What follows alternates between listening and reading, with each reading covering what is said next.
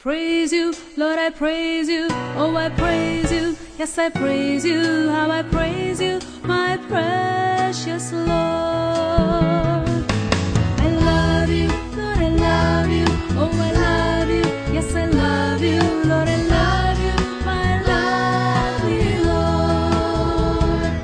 You are worthy, Lord, you're worthy. So you're worthy, so worthy. Oh, you're worthy, most holy Lord.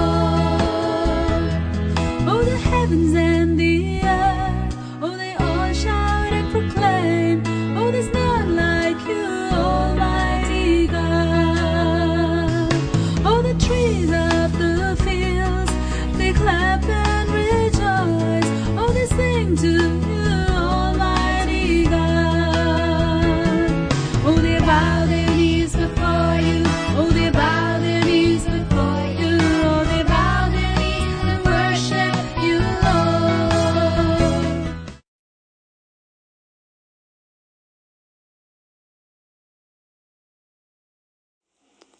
Praise the Lord. Before we go into God's word, shall we just close our eyes one more time and ask the Lord to break his word and feed us. If God does not feed us, then we're going to go empty. So let's just close our eyes and ask God.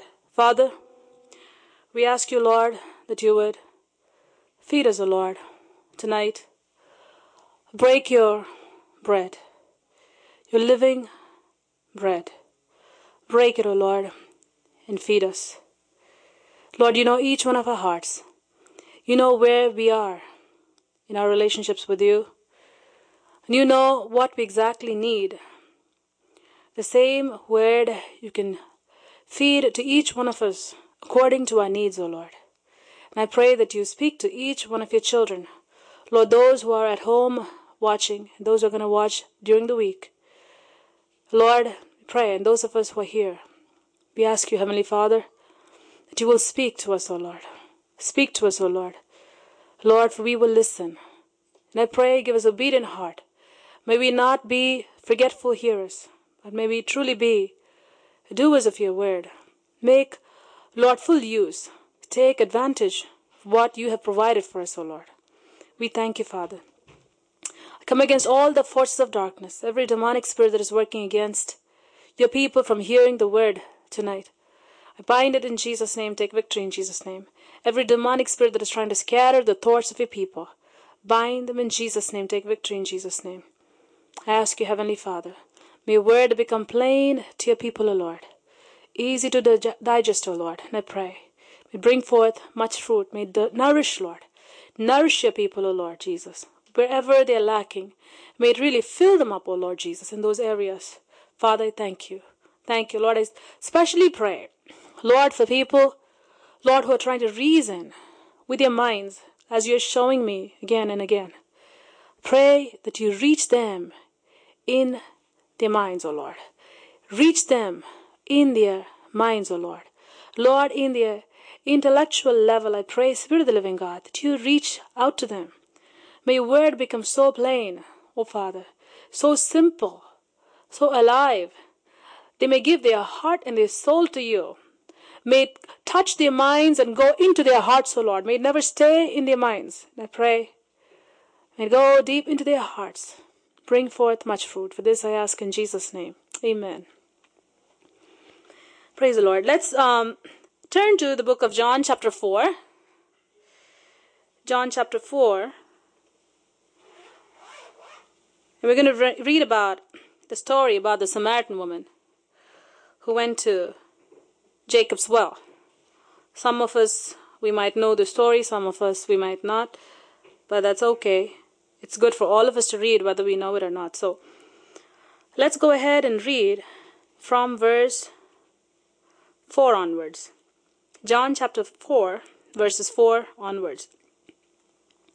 Jesus had to go through Samaria on the way. Eventually, he came to the Samaritan village of Sychar, near the field that Jacob gave to his son Joseph. Jacob's well was there, and Jesus, tired from the long walk, sat wearily beside the well about noontime. Soon a Samaritan woman came to draw water. Jesus said to her, "Please give me a drink." Verse 8. He was alone at the time because his disciples had gone into the village to buy some food. Verse 9. The woman was surprised, for Jews refused to have anything to do with Samaritans. She said to Jesus, "You are a Jew, and I am a Samaritan woman. Why are you asking me for a drink?" Verse 10.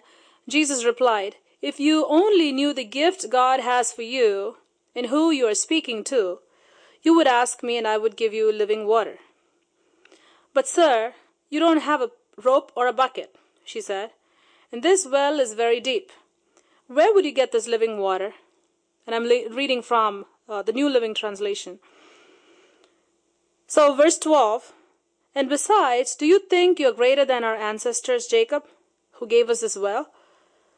How can you offer better water than he and his sons and his animals enjoyed?" 13. Jesus replied, "Anyone who drinks this water will soon become thirsty. But those who drink the water I give will never be thirsty again. It becomes a fresh, bubbling spring within them, giving them eternal life." Verse 15. Now this woman is hearing the description Jesus is giving about the eternal life, eternal water. And she says in 15, "Please, sir," the woman said, "give me this water. Then I'll never be thirsty again. I won't have to come here to get water." 16. "Go and get your husband," Jesus told her. 17, she says, "I don't have a husband," the woman replied. Jesus said, "You're right, you don't have a husband. For you have had 5 husbands, and you aren't even married to the one you are living with now. You certainly spoke the truth." "Sir," the woman said, "you must be a prophet. So tell me, why is it that you Jews insist that Jerusalem is the only place of worship, while we Samaritans claim it here at Mount Gerizim, where our ancestors worshipped?"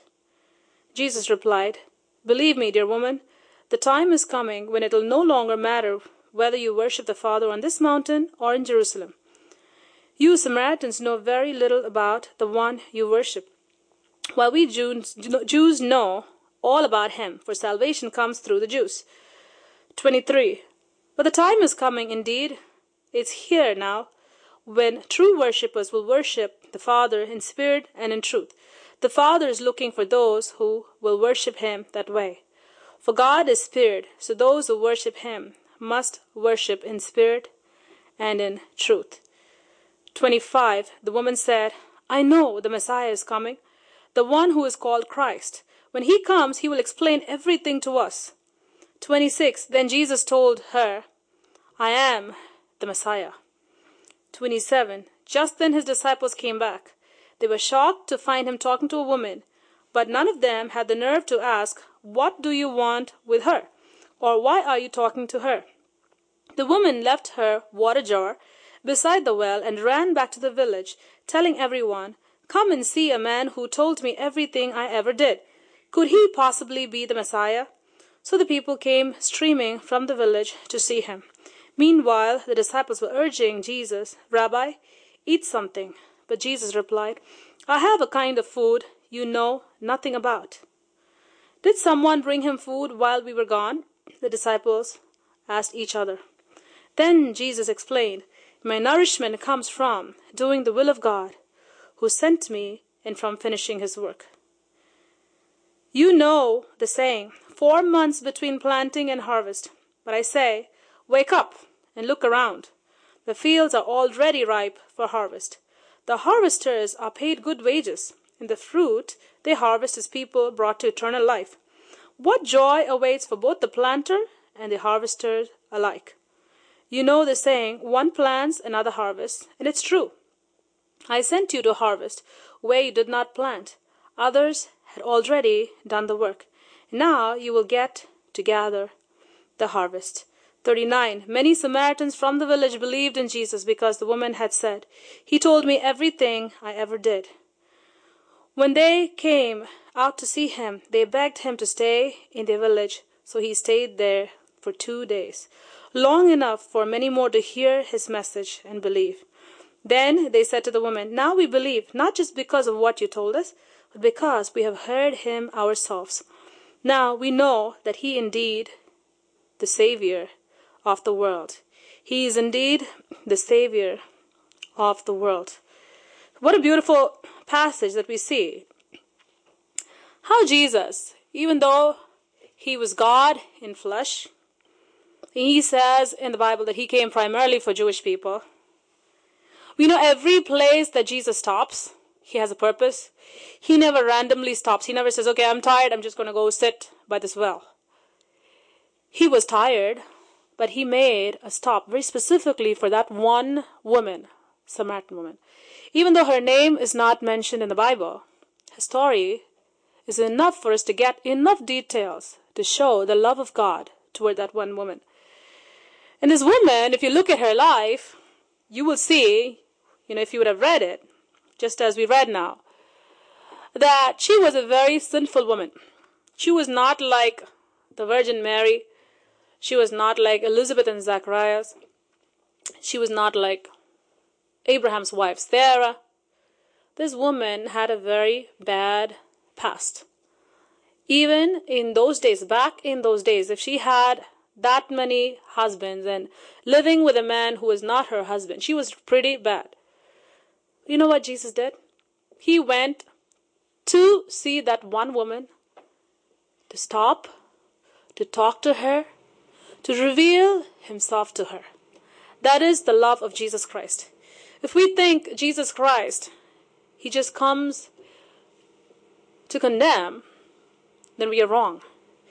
Condemnation only comes to people after they receive the word and they reject it. If this woman would have said, "I don't care what you say.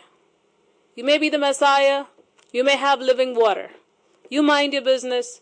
I will be coming every day to this well and drawing water of the well, and I'm going to carry my own pot and go. You want water, I will give you water. That's enough. You go your way, I will go my way." If she would have done that, she wouldn't have received life from Jesus Christ. God no way would have stopped there and continued his conversation with her about who he was. The revelation came to her. You know why? Because even though she was sinful, her eyes were not opened until Jesus came and sat before her. Until Jesus came, he revealed himself. It was as if like a whole new world was open to her. She was just sitting, not knowing who she was worshipping, what she was doing. All she knew was, okay, Samaritans worship this way. Jewish people worship this way. I don't know why. That's what she was talking to Jesus. Jesus asked, worship. You know why we worship? We worship because we worship to worship God. And it depends on who we worship. So we can have a temple. Say we can have a temple right in front. We can go to a temple. You can either have a statue inside a temple. You can either have a Hindu idol in a temple. You can have a Buddha statue in a temple. You can have either a Quran in a temple. You can have whatever you want in a temple. Will that make a difference? Yes, that will make a huge difference, because whatever is your object of worship is going to determine who you're actually worshiping, whether it's a lie or whether it's a truth. Now, this woman was supposedly regularly worshiping God on that mountain. She was saying Samaritans worship here, but she really did not know who she really needed to worship. And that's what Jesus says. You don't know, woman. You don't know what you're worshiping. I'm here to tell you what you should be worshiping, who you should be worshiping, how you should be worshiping. That's what Jesus said. His whole focus was how and who you should be worshiping. He said you have to be worshiping God, who is spirit.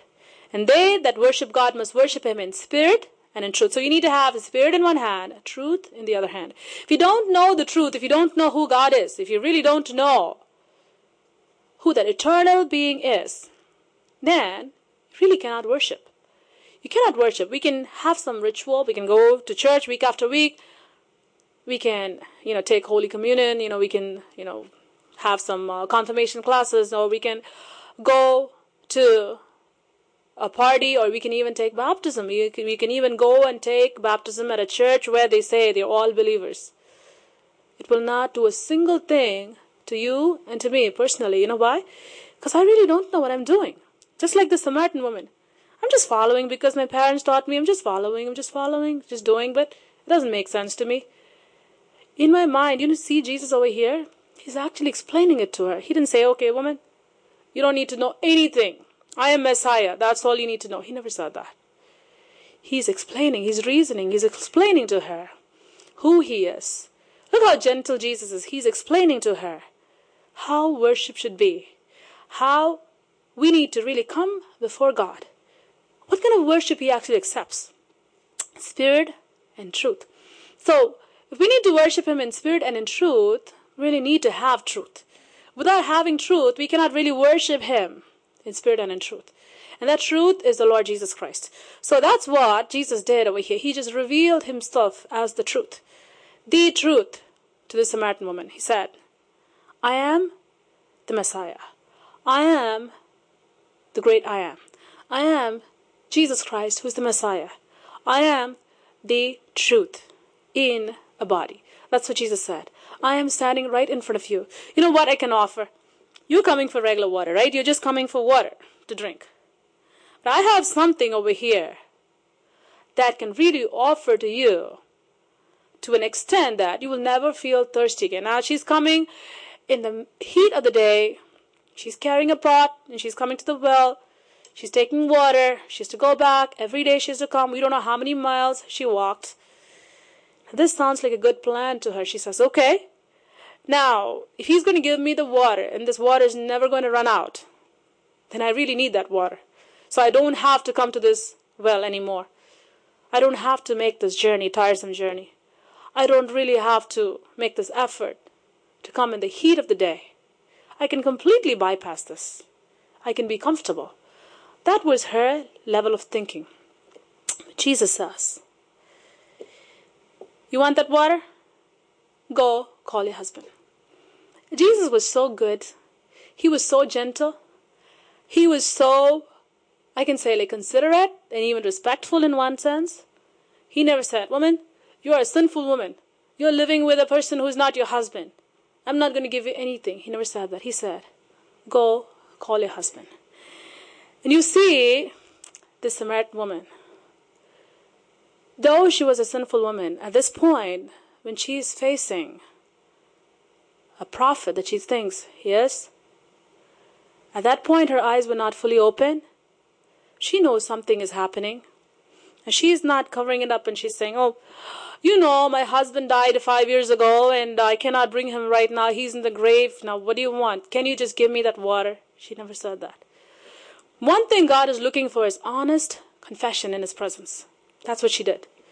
She made an honest confession. She said, Lord, I don't have a husband, which is true. She did not cover it up. She didn't say, okay, my last husband died, or my husband, he ran away, or she didn't come up with her own stories like many people do that, right? They want to save the image. They want to preserve how they look in front of other people. So some of them, they go to an extent where they paint bad pictures about the other people. Some of them try to make their own story, try to make themselves look good.